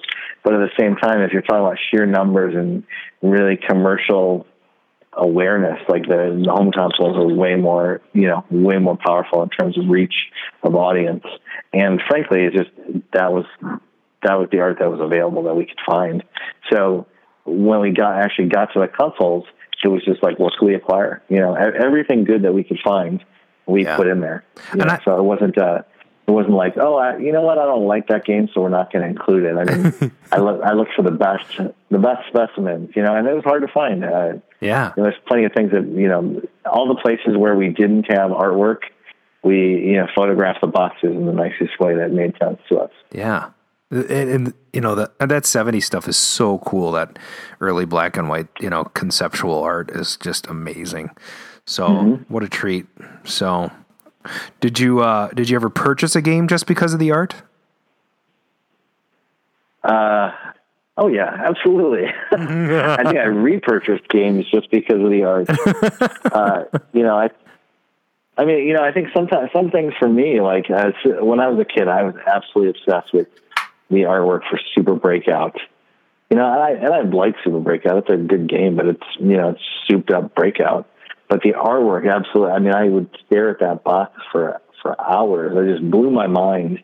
The idea that, the artist Cliff Spawn had taken this rainbow brick pattern, that runs across the top of the screen, this flat thing, and turned it into something real. It was like this dimensional thing that it was shiny and it was out in space, and this astronaut looking at it. It's reflected in the curve of his helmet. It absolutely blew my little mind. And, I think for me, like, that game got way better because of that, because there was something about the artwork at the time. It really was I think it was a part of the actual game experience. It wasn't just like, oh, put the game in and that's all that really matters. Like this artwork, you were going to see it before you were going to play it. Yeah. And it really it sort of set the tone, and it kind of primed the pump for your imagination. So that when you're playing that game, you've got this flat, rectangular paddle. No, man, I'm not a paddle. I'm an astronaut. Because look, can't you tell? You see that, and it was an essential part of that gameplay, and it sort of wove itself into the experience. And I think that's something that's hard for modern gamers, people who maybe are under 30, to really understand, because there was just a connection between the artwork and the game that was inseparable but also complementary. And I don't think that happens today. Yeah, I think it really kind of juiced up the imagination in a lot of ways. So. Totally. Mark, you got a couple more up your sleeve here? Your favorite Atari game? Console or arcade? Let's go one of each. Well, how about top three of each and start at console? Oh man. All right. That's tough. Now we're talking Atari proper here, right? Not Activision or third-party console. VCS. Yeah. Oh, yeah. Atari produced games. Yes. Okay. Top three. I think I loved Real Sports Baseball. Because it was the first. After home run, it actually felt like real baseball. And I was a kid growing up, played Little League and all that. Loved being able to play baseball. It was just fun, and it seemed like much more souped up after that pathetic attempt at baseball is home run. And I have to say, Warlords. I mean, it's probably Warlords and Berserk. I think the other two. Good choice. And Warlords is amazing because it's it might be the greatest 4-player game of all time. I believe. I don't think that's going out on a limb. That is absolutely as fun. I don't care if you're 6 years old and in 1982 or I was 20 in college. We used to do round robin Warlords tournaments on my dorm floor as a freshman in the 90s. I absolutely that game's so much fun, and it's just violent, awesome. You're sort of building little teams and you're strategizing against other people. 4-player, it's just phenomenal. So, and then Berserk is just Berserk. I think even though it's simpler than the arcade, it just comes through really well. That's awesome. I have the Warlords guy beard. I should totally cosplay as that guy. It's funny you should say Warlords might be the best 4-player game too, because I finally got the Atari cocktail version of that, the 4-player, and it's unbelievable. Everybody loves that game when we have arcade parties.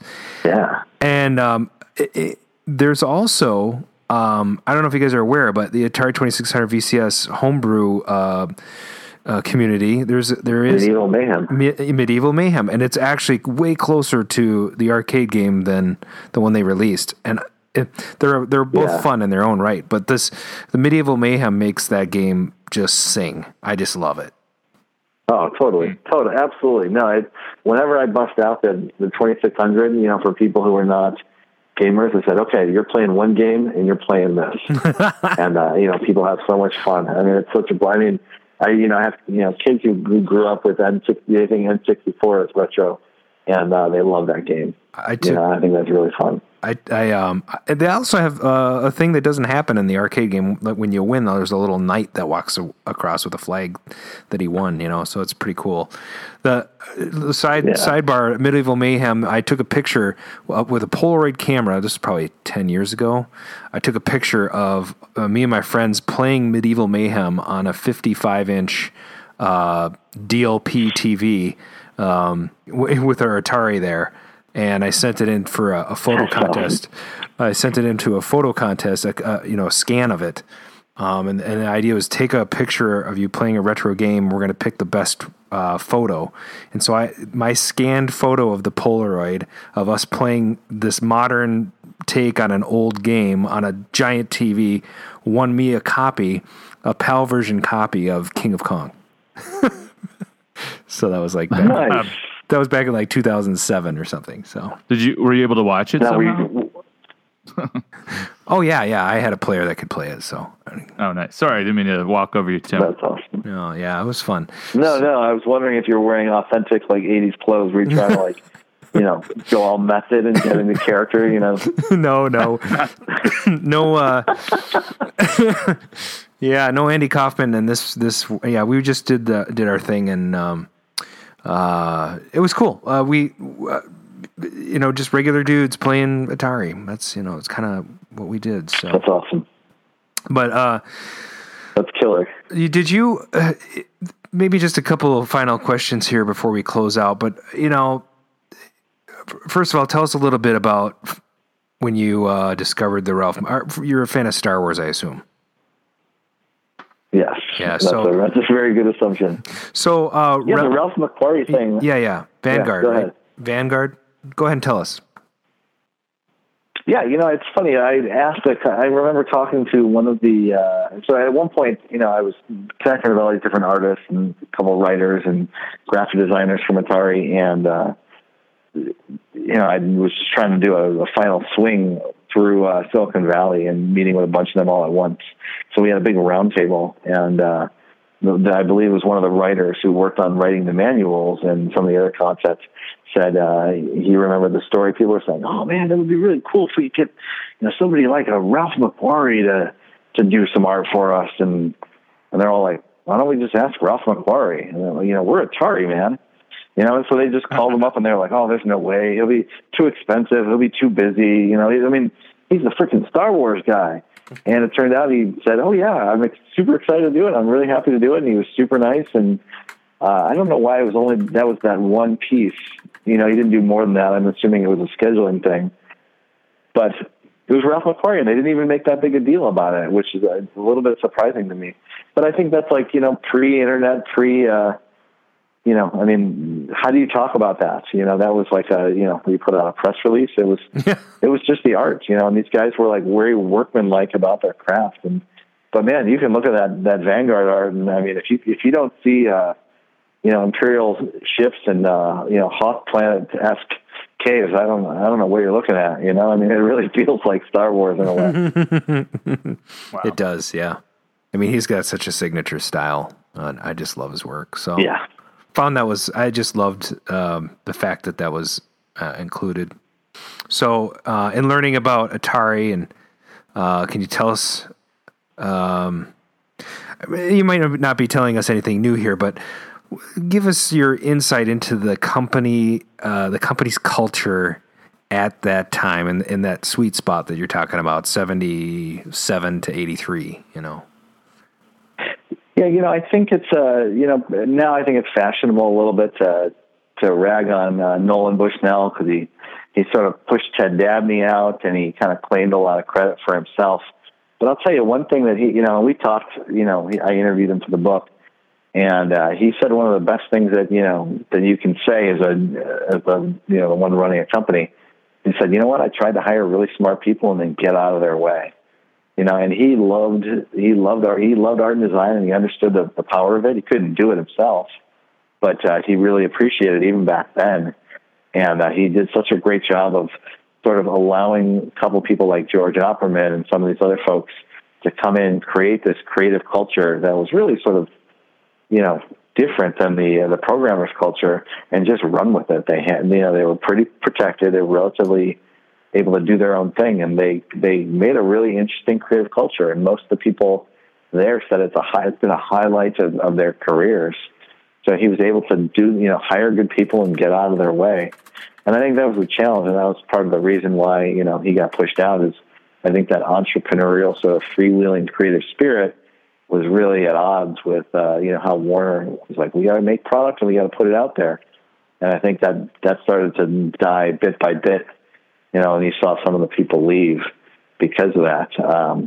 But I think that's the thing is, Atari in some ways was the prototypical and one of the first, true, what we think about now as a Silicon Valley company, where it's like, you had your foosball tables and your hot tub parties and your drugs, but you had this really creative, freewheeling spirit, and they were willing to reinvent and try different things. And I mean, that's what we think of when we think of Silicon Valley startups. And I think they were able to do that in a really creative way, and I don't think they get enough credit for it, which is, that's kind of one of the themes of this book. Awesome. Hey, I have actually a listener question. They want to know if, let me know if you are able to even answer this. Were the artists emotionally invested in their artwork, or was it just another paycheck? I mean, I'm sure you've got a mix of that, but. Yeah, I think it's probably somewhere in the middle. I mean, I think most of these guys and the few women that there were really enjoyed the work. But you got to think about it. These are fine artists. It's not like today you're like, hey, I do artwork for video games, and I grew up in video games, and I love being able to work on this franchise. There was nothing before this. So, you ask most of these artists, hey, did you love playing the games? No, I never played the games. Oh, I hated video games. Oh, I'd rather sit in my studio and paint. I mean, playing video games and making art were about as far apart from each other as they could be. Now today, that's not the case. Those things are much, much closer to each other. But at that time, they felt really different. So you didn't see, So I think they were excited and they enjoyed doing the artwork and getting to play in these different genres. I think a lot of them really, really liked that, and the freedom to sort of craft a storyline. It's not like there was some deep, saga of books behind the Warlords, brothers, and it wasn't like this Game of Thrones that they had to capture. They had freedom to sort of really invent and kind of make things out of whole cloth.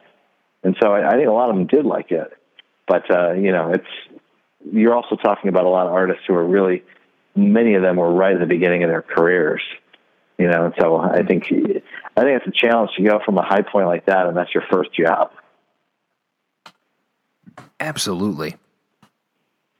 Yeah, I would agree. I mean, if I was doing the artwork, I'd be like, oh man, I get to.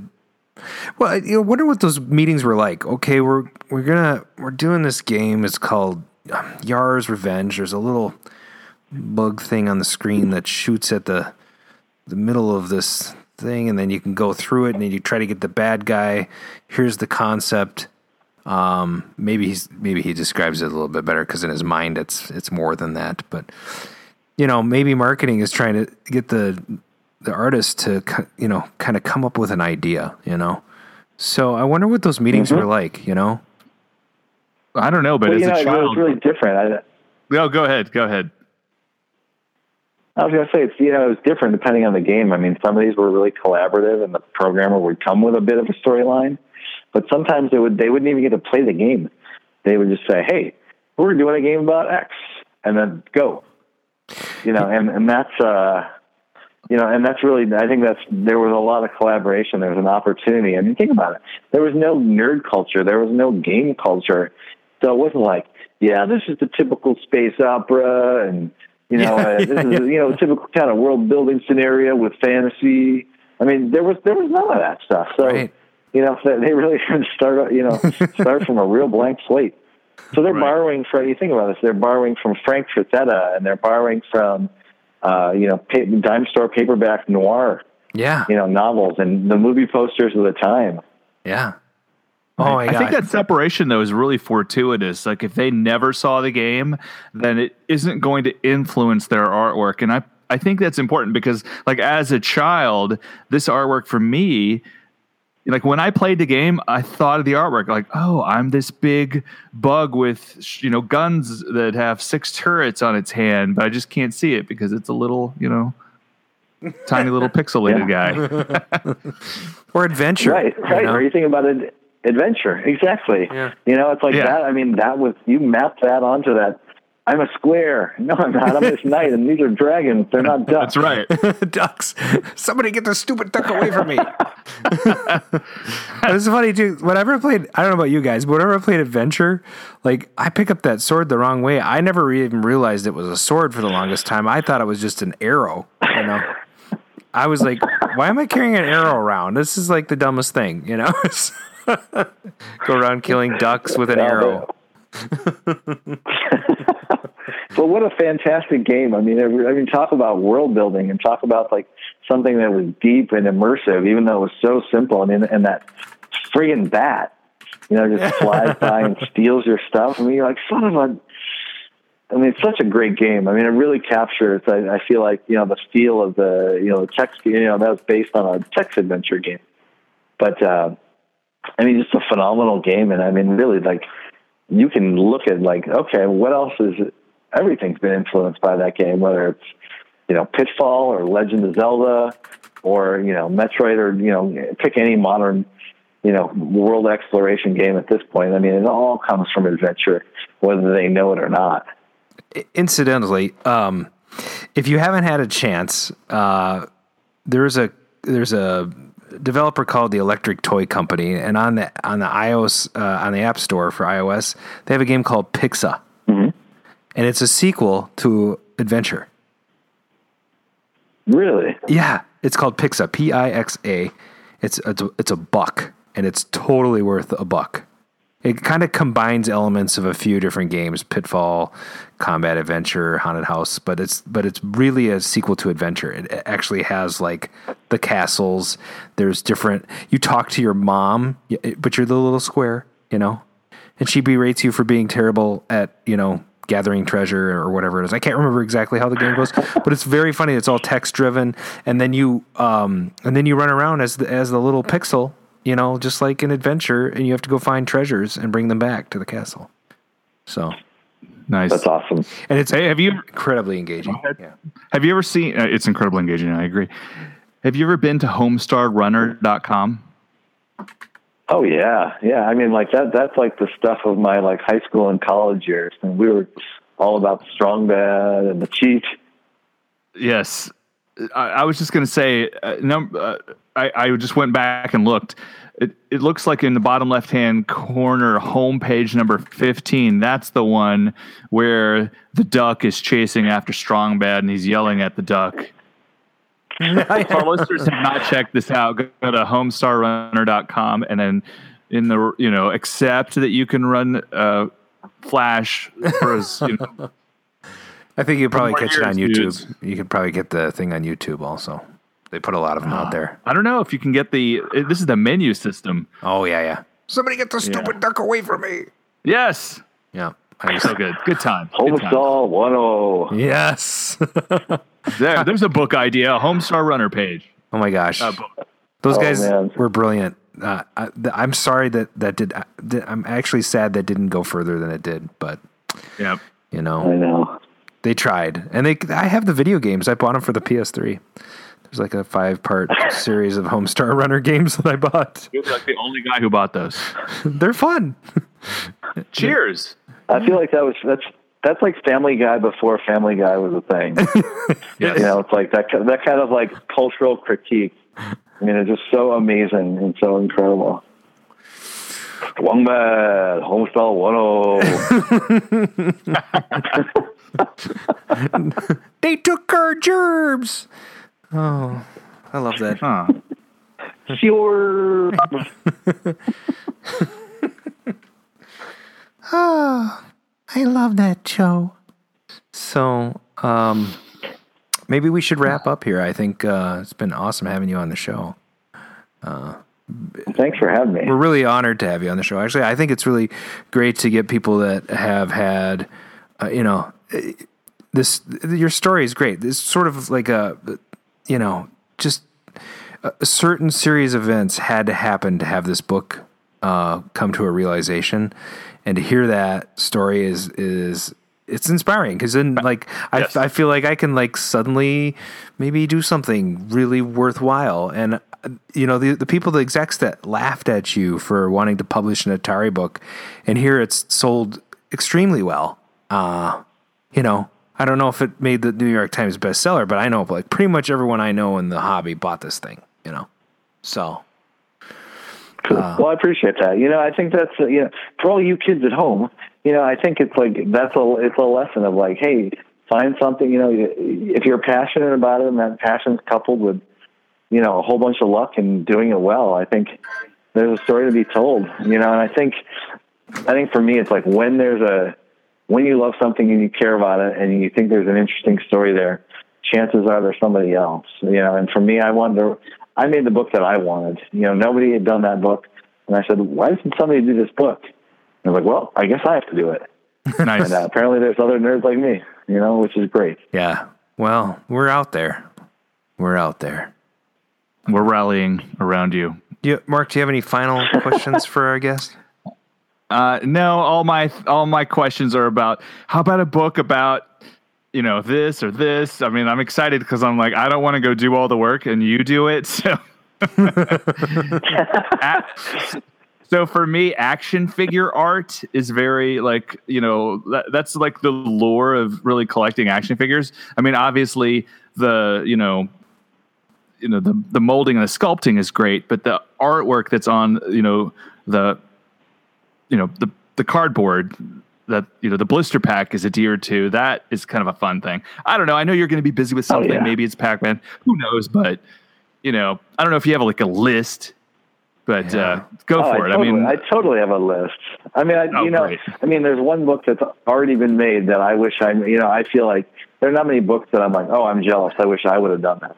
But one book that I just as a fan, there's I think Dark Horse, Tim Seeley and the Seeley brothers did the Art of the Masters of the Universe. I'll plug that book. It is a phenomenal book. If I may be so bold, it's the Art of Atari of Masters of the Universe. It is really, really good. And they did a great job. And I'm a casual He-Man fan from when I was a kid, but man, that's a great book. I think that's fun. And they're milking that. They're doing all kinds of things. I think they collected all the little comics that used to come in with the characters. Oh my gosh! They actually collected those all in a big hardcover, and that's a monster book.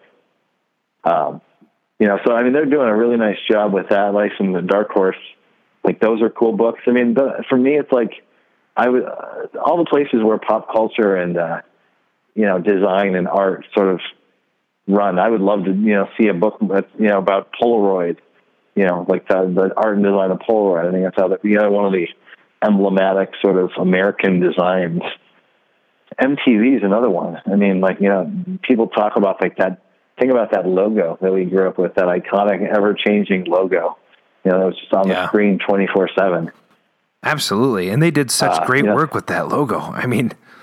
Those you look forward to the in between videos to see what they were going to do with the interstitials, Adam. The interstitials. That's what I meant. Yes. There you go. Yes, some people went to graphic design college. I did not. If you want, I did not. Although I am available if there's any position. And if you need to read a book on how to be one, or favorite projects of people like this, you could read Tim's book on Damn Good Top Designers Discuss Their All-Time Favorite Projects. Well, thank you for the plug of my much less good book. Those were back in 2012. Buy them all. You're not a newbie to this thing, So no. But there's nothing like working on property like this where it was like I had a real expectation of everything that was in the book I had to find. So I think that was part of this. Making this as fun as it was and as absolutely life-consuming as it was, is that we weren't just handed stuff. We had to go track things down. But I love that. I actually really love that. I feel like part Indiana Jones. Yeah, and that was a blast. And it was kind of meta because at one point I actually did track down the Atari Indiana Jones artwork, and I felt like I was an Indiana Jones finding the Indiana Jones. Dun, dun, dun, dun. So we. That's great. I think we'll close out with that. I think thanks Tim Lapatino for being on the show. I want you stick around after we sign off here, and we'll talk a little bit more. But it's Tim Lapatino, and he's been our guest for the last hour or so here. So thanks again. And my pleasure. Yeah. And he's got a few books out. I mentioned Damn Good Top Designers Discuss Their All-Time Favorite Projects, which he did in 2012. We didn't really talk about that, but if you wanted to look at some of his other stuff, go to that. Art of Atari, which we've been talking about the whole episode. And the newest book, which is Undisputed Street Fighter, The Art and Innovation Behind the Game-Changing Series. And we can talk more about that on the maybe on the next show you're on. So thanks for being on the show. Great. Mark, are you hearing music right now? No, not at all. Did you change your, well, are we supposed to be hearing the music where we dance? Well, it's the soundboard thing, we've had it crashing all night. So, it's sad. We can just pretend like we're listening to it right now. I can.